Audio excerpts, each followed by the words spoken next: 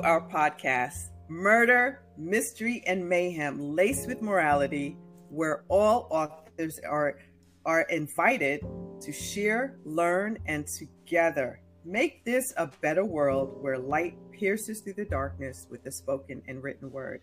Well, I'm excited about our guest today, and I know you always hear me say that, but I really am.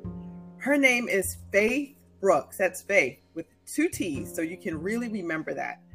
And I had the honor of meeting her through a mutual associate, Mickey Mickelson from Creative Edge. And I am grateful that she's here in this space because she's got a lot of interesting things to talk to us about. Let me just tell you a little bit about her. She's beautiful. She's a writer. She's a speaker. She is also a social worker and an activist. And she is a co-host of a podcast. It is called the Melanated Faitth podcast. She engages in activism by working with various nonprofits to find all kinds of sustainable solutions to systemic issues.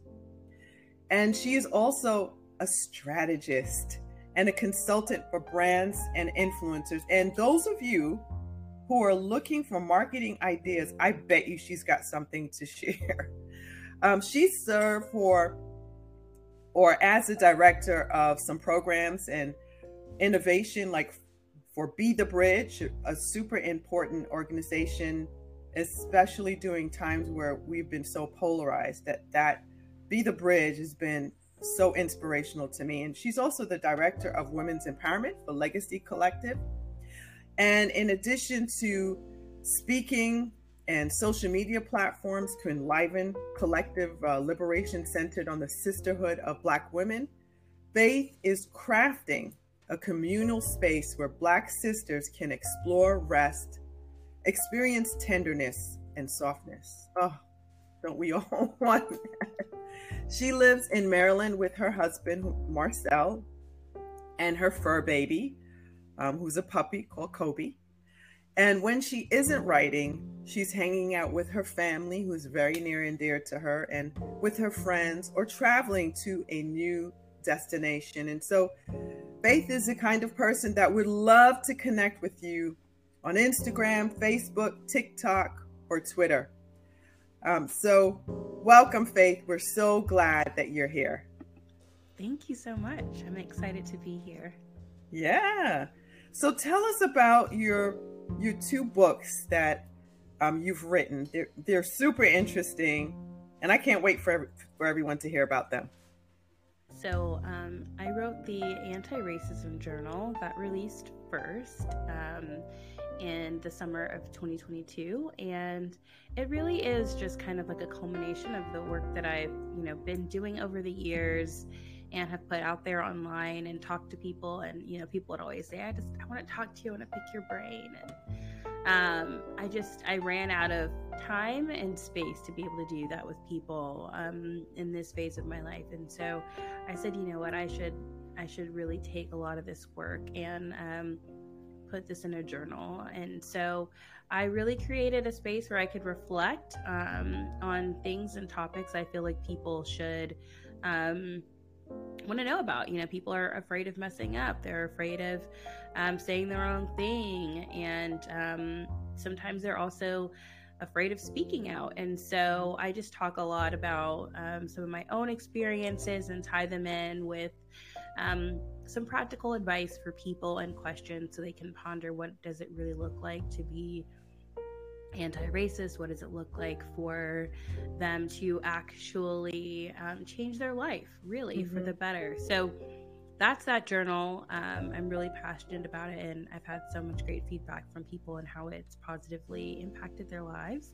And then I wrote a book that released last month in January, and it's called Remember Me Now, A Journey Back to Myself and a Love Letter to Black Women.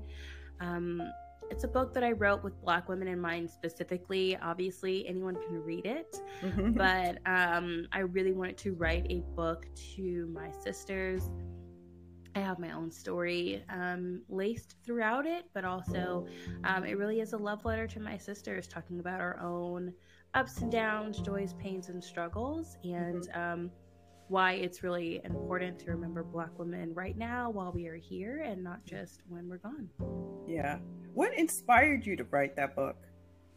I was really inspired to write the book from watching how things played out with Breonna Taylor, Mm. and after her death, and of course we found out months later, and then seeing the police report list her injuries as none, it really struck me, and I thought, wow, is this what people think of Black women? Is this how we're viewed? Like our injuries, our pain is just none. And so, because Brianna wasn't that much younger than me, I started to think like, okay, if this was me, is that how I would be viewed? And so, I just thought of the title, "Remember Me Now," and Wow. why it's important to remember Black women. And I just wanted to write a book that really called people to the carpet to really think about us, and to also reflect on the beauty of Black women, and hopefully that in sharing my story and perspective that would help other people grow as well. So I hope that all people read the book, and when Black women read it, I hope that Black women feel seen and that they feel safe. So yeah, that's why I wrote Yeah. it. So, what I hear you saying is it's not necessarily just for Black women, but what would make someone who wasn't a Black female pick that book up, do you think? Well, this is what I've said to a few people who've asked me about this. And I said it more frank on another podcast that I was on recently. But I said, people don't ask, Black women, what made you want to read Eat, Pray, Love? Yeah. What made you do you that book isn't for you or whatever? Like, people just don't ask that when it's a white author. That's just the Right. Yeah. truth. Yeah. And I said, just like any author wants everybody to read their book, that's the same thing for me. I want everybody to read the book, but I did write it to Black women because I think our stories are oftentimes pushed to the side. I think they're ignored. I think we're viewed as needing to be extra strong. There's not a lot of place for us to be soft. Right. And sometimes we're just living our lives. Actually, most of the times we're just living our life. We're just trying to make it through. We're trying to make it through, workspaces, corporate America, enduring stereotypes about who we are and what we are before we even open up our mouth. Right. And we just deserve ease and softness, and we deserve beautiful literary works of art that affirm and empower us. And anyone who wants to read it can. So, but I am really passionate about Black women and our beauty and what we offer to the world. I think it's really important. It is, yeah. And then about the journal, right? Now that a lot of times when people see books about any kind of racism, and we are seeing a time which is discouraging and sad in a lot of ways, where there's so much pushback about African American literature, and we've had so many books be banned at schools and libraries. I was grappling with the issue because I confront some issues of racism in a novel. It's just a thriller novel, and I was like, man, honey, I was talking to my husband, I was like, imagine if my book was banned. And he's like, girl, you just have to write your story and not worry about that.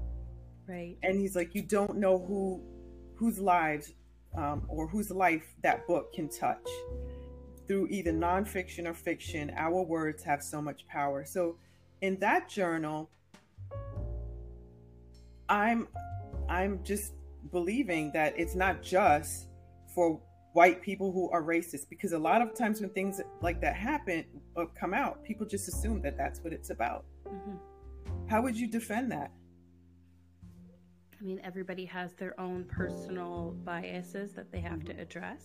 Right. And so I think it's just the journal creates a space for people to process. Right. When I wrote the journal, I mostly wrote it with white folks in mind, or people of color, like non-Black people of color, who might have a little bit more adjacent life experiences towards white folks and how they move through the world, because we live in a racialized society. That really does treat you based on the way that you look, and which is unfortunate, but it's just the truth. So obviously the darker you are, the more your experience and how you move through the world and how people treat you is going to be different. And so that means that there's people who do have proximity to whiteness that could actually benefit from this journal and learn something and say, hey, you know what, maybe I do have that bias. We all have to do some inner reflection. I don't think, any of us can escape that, and it's just important to recognize. So the journal is really just offering people that safe space, because you're writing it and it's only you seeing it, unless you choose to open up and you want to do it with a group, which I think is great as well. But sometimes people get nervous or scared and they don't want to share, where some of these biases and thoughts originated from, and they don't really dig into it. But I felt like if you have a place where you can talk and it's just writing it down to yourself, because I'm a big believer in journaling, and it's just you, then that can, create an avenue to begin healing and processing some of these things that, these messages maybe that you've ingested, these biases towards other people. Right. How do you respond when someone says something like, I don't see color? Well, I typically say, if you don't see color, then you don't see me. Right. Ooh, powerful. In fact, you're a person of faith like I am, and I always think we weren't created by accident. Those of us who feel like that we were divinely created feel like God purposely put us in these different skin tones and looks. And I believe God loves diversity. And maybe this exterior is just a test of our hearts, Well, what other authors or author communities are you involved in and with, and how do you think that they have helped you to become a better writer? So I'm actually not formally in any author communities. I've joined a few author groups on Facebook, but I'm not super engaged with them. But I have friends that are authors, and I've learned a lot from them, and the ways that they kind of explained the publishing industry to me and how things work, and which was very beneficial, especially learning from other Black women who have been published and sharing their experience with the process. I think it's a lot of work, and also things are just different for Black people. And the next layer is that things are just different for Black women. I feel really blessed though, because I've had a really great experience with my publisher, and I've had such a great team and really supportive folks, and I know that's not always the case for a lot of people, but I'm happy that it has been the case for me, for sure. Yeah, you went the traditional route, so you got an agent, and you got a traditional publisher.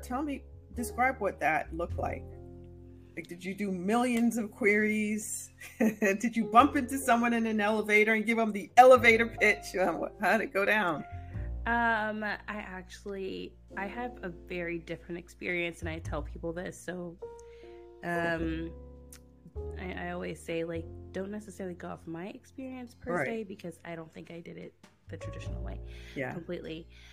I, in 2020, just people just approached me. So I had one network connection of, somebody saying, hey, I want you to talk to my agent. And I talked to them. Another person approached me via social media, and another person approached me via email or something like that. Mm-hmm. All three of these were agents, and I essentially kind of interviewed them, to be honest with you. Wow. To decide which agent I wanted to pick. Okay. They all were, open and offering their services and interested in working with me. I just had to make a decision at the time with who do I think is going to be able to help me sell the book that I want to write, and who's going to give me the right connections. And so I ended up picking Javon Bolden from Embolden Media Group. Yes. And this was she had been doing it for a little bit, but I feel like she was still earlier on in her agenting. I think her business has grown a lot since I started with her. And I just decided that I wanted to work with a Black woman, and I knew the book that I was writing was going to be specifically to Black women. Mm-hmm. And so I felt like she would be a really good fit to help me share and get that message out into the world and have the right connections to kind of help me with that. So anyways, that's who I ended up going with, and that's kind of how the process happened. So that speaks to the power of social media and building the platform, and even before the book. And that's because a lot of people have, and I'm guilty as charged, would think, you know what, I'm going to write the book and then the masses are going to come. But it's actually the work before all of that that really counts. And yeah, kudos to Embolden. I was signed with Embolden. I had an incredible agent there, Dr. Quintrella Ard. But I don't even remember the story of how she got into agenting, but she's in a whole different career. Oh, wow. And so she ended up getting an incredible offer in her actual field. And so I'm now without an agent, but Embolden is fabulous. Faith, you're in really good hands. And thank you for sharing that story, because it is unusual for anybody of any color, Yeah. But that just speaks to the power of our platform. So tell, what platform do you think you really flourish in, and how did that happen? I would say Instagram, probably. Yeah. It's hard to say, because I've been posting on social media for a long time. Mm-hmm. It started with MySpace, and then it went to Zanga and Tumblr and all of those things. So I was on all of those things for many years. Is MySpace even still on? Is that a thing still, MySpace? It could be on, but I don't know who's on it, Not sure, but I know my profile is probably been burned with whatever version it was back then. Yeah. But yeah, so I've spent a lot of time writing online for a long time, blogs, all sorts of things. I've done it, and I just think it just kind of steadily built over the years. I think my writing really started to catch momentum in 2020 with the work that I was doing in activism and things like that.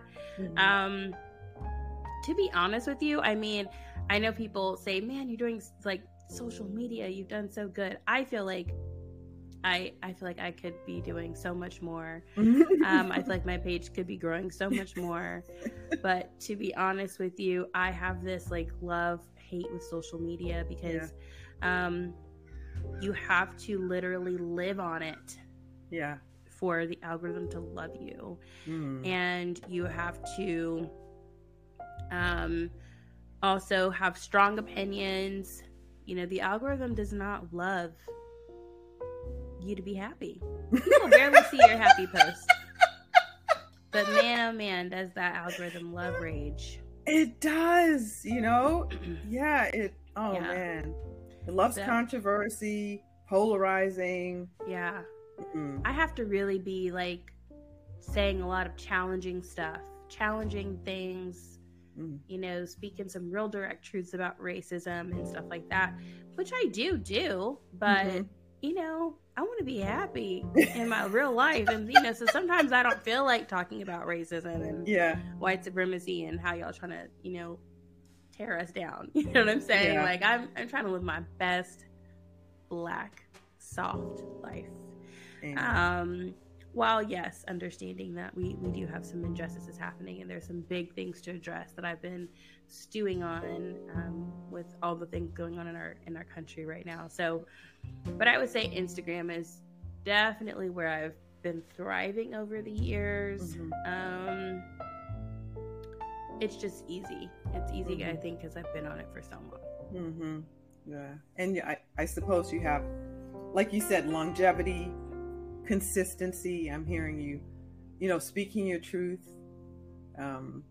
All of those things help to build that platform. Mm-hmm. So how do you think publishing the first book help you change, or maybe not change, your process of writing? I think it's so different because those books are so different to me. They're like in the category of their own. One is more educational. It's, you know, my first one was more educational, more of a journal, processing, reflection. I had been writing like journal-like reflective content for a while before I published that. So that feels really at home to me, writing things like that. I love journaling, intentional, you know, things, and I did a lot of things, writing and content around setting your intentions, things like that. So that felt really easy to me. But writing Remember Me Now was a really more narrative storytelling, and that was not a strength of mine. Wow. I had to really, really grow and flex that muscle and really learn how to get better at it. And I was determined. Because it takes a lot of, it takes a lot of work, and that book took a lot of energy, but I wanted to have an engaging book. I had read so many nonfiction books, and especially nonfiction Christian books, and they read kind of like self-help guides to me, and not necessarily like stories or storytelling. And that just was not the book that I wanted to put out to the world. I wanted stories. I wanted inspiration. I wanted, I really loved like Brittany Cooper's book. I can't think of the title right now. And there are just some other authors, like Black women authors, that I really love their books, and they, their books weren't, Christian books by any stretch of the means, but it was about their life. It was like a memoir, and it was narrative storytelling, and just really beautiful works like of art, and I just loved that so much. So I wanted to write a book that that was like that, and just made people feel like they were sitting down and having coffee with me. So that's the book that I really worked to write for Remember Me Now. Wow. So do you read your book reviews, the good, the bad, and the ugly? And if you do, how do you process that? I do read my book reviews. I feel like I haven't gotten enough to where I'm like, there's so many that now I can't keep up. I don't feel like I've gotten a lot of book reviews, so I read them, I think that I've learned to kind of just take in constructive criticism and, understand that, okay, like that's your perspective and that's cool. But I don't take it to heart. You can't take it to heart. And it's hard when you are writing something so personal. My book is so personal, and it's so hard not to take criticism personally. But the truth is it's a body of work. It's its own body of art, and everybody's going to approach it and receive it differently. That is honestly just a part of it, and that's okay. Yeah. So I anticipate you may have had friends and family read it. And if they did, were they surprised by any of the takeaways in the book? I don't think they were surprised. I think Yeah. they were really excited. I mean, Mm. my immediate family and my grandparents, because I talk about them in the book, all knew what I said about them. I like read it to them before it came out, so it wasn't Yeah. like I said anything that they hadn't approved of me being able to Mm-hmm. say.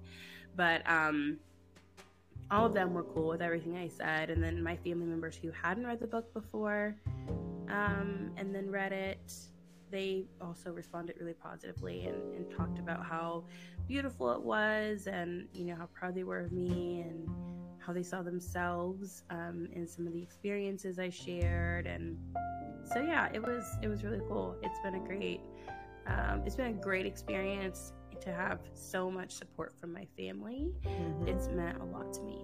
Yeah. So what was the best way you felt was a way to market your books effectively, aside from what your publishing company may have done? I mean, I think the best way to market your book is just to, you're the person that wrote it, so you can tell the story the best. You can sell it the best. It has to essentially become your, I kind of like to say it kind of has to become like your Bible in a sense. Yeah. Like you gotta have it with you at all times. You gotta talk about it all the time. And if you're into social media, it means that you're just kind of putting it out there and putting it in front of people and reminding them about it, and sharing positive feedback, things like that. I mean, it's just sales. When you're selling something, your sales do well whenever you talk about it. If you're not talking about your product, you're not going to sell your product very much. People that have good business models and good profitability for whatever product they're selling, 9 times out of 10 you have seen them talk about it every day, probably multiple times a day. And you're so sick of hearing about it that you just buy it because you're like, you know what, I need to see what this is all about, because they won't shut up about it. So I think you kind of have to be like that with the book, which is hard because you're like, it's a work of art, it's beautiful, you just have to crack it open. But the truth is, like, people want to know a little bit more about what they're reading before they decide to buy the book. So and I anticipate they probably want to know a little bit about you, Of course. So what does your schedule look like? About how many hours a day do you dedicate to writing? Well, right now I'm in like deep book promotion phase, so I've actually not been spending a lot of time writing. When I am in the phase of writing, I usually find that my best times to write are very early in the morning, like 5 to 7 a.m. Usually it's 2 hours.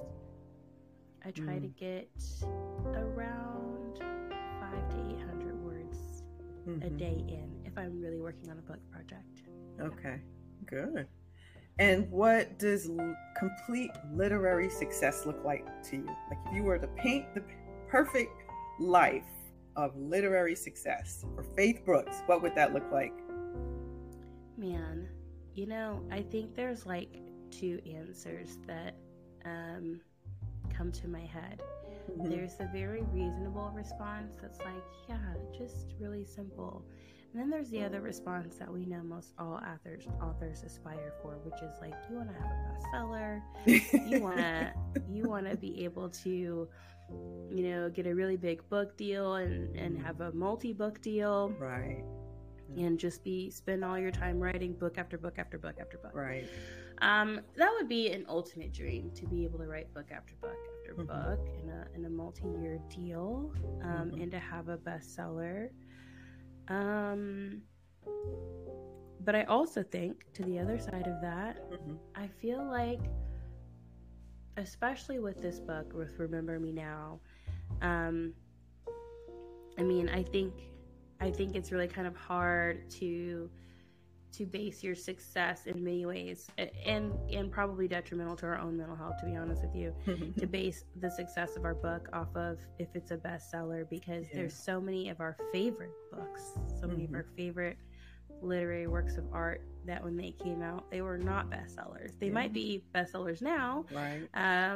You know, especially upon people's deaths, like their books have gone, you know, viral, like, you know. But I really think the success is you having written something so powerful that the words really do live beyond you. Not everybody can do that. There's books that will not be remembered when you're gone. And there's books that will be. And my hope is to write books that will be remembered long after I'm gone, that will make that much of an impact on the literary space for Black women, Black, you know, Christian women, and inspire people to, you know, continue to chase after their dreams and to write. So, you know, it's twofold. There's that human side of me that's like, you just want that big recognition. But, you know, the truth is that if you write something and you're believing for it to make an impact, and when you see that impact being made, you know, for me, when I get text messages from women saying, like, I feel so seen. I got this message from my friend, I just gave them your book, they feel so seen. That's all I wanted. That's what I wanted. I wanted Black women to feel seen, heard, and valued. And to see that happening day after day in a very beautiful, like, an organic way, it's special. It's a win. And that's what keeps me having the fuel to keep going. And I think that just really speaks to the culture today. So many of us, we just want to be seen. We want to be heard. We want our story to matter to other people. And what I hear you saying is that story, you want it to live on as a legacy, not just all about you, but to be a blessing to other people. You know, to be vibrant and living and relevant for many years to come. And I just feel like that's so powerful. It's just a great place to write from. And so I thank you for that. And I'm really hoping that people of all colors pick up your books and reach outside of their comfort zone. You know, there are even people of color who struggle with issues with racism. You know, we all can have our biases, and so we all can benefit from a book like that.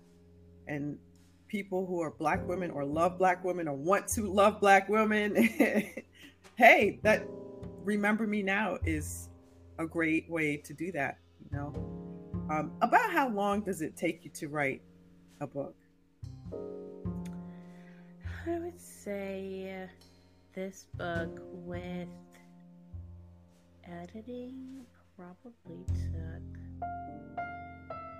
like 10 months. Okay.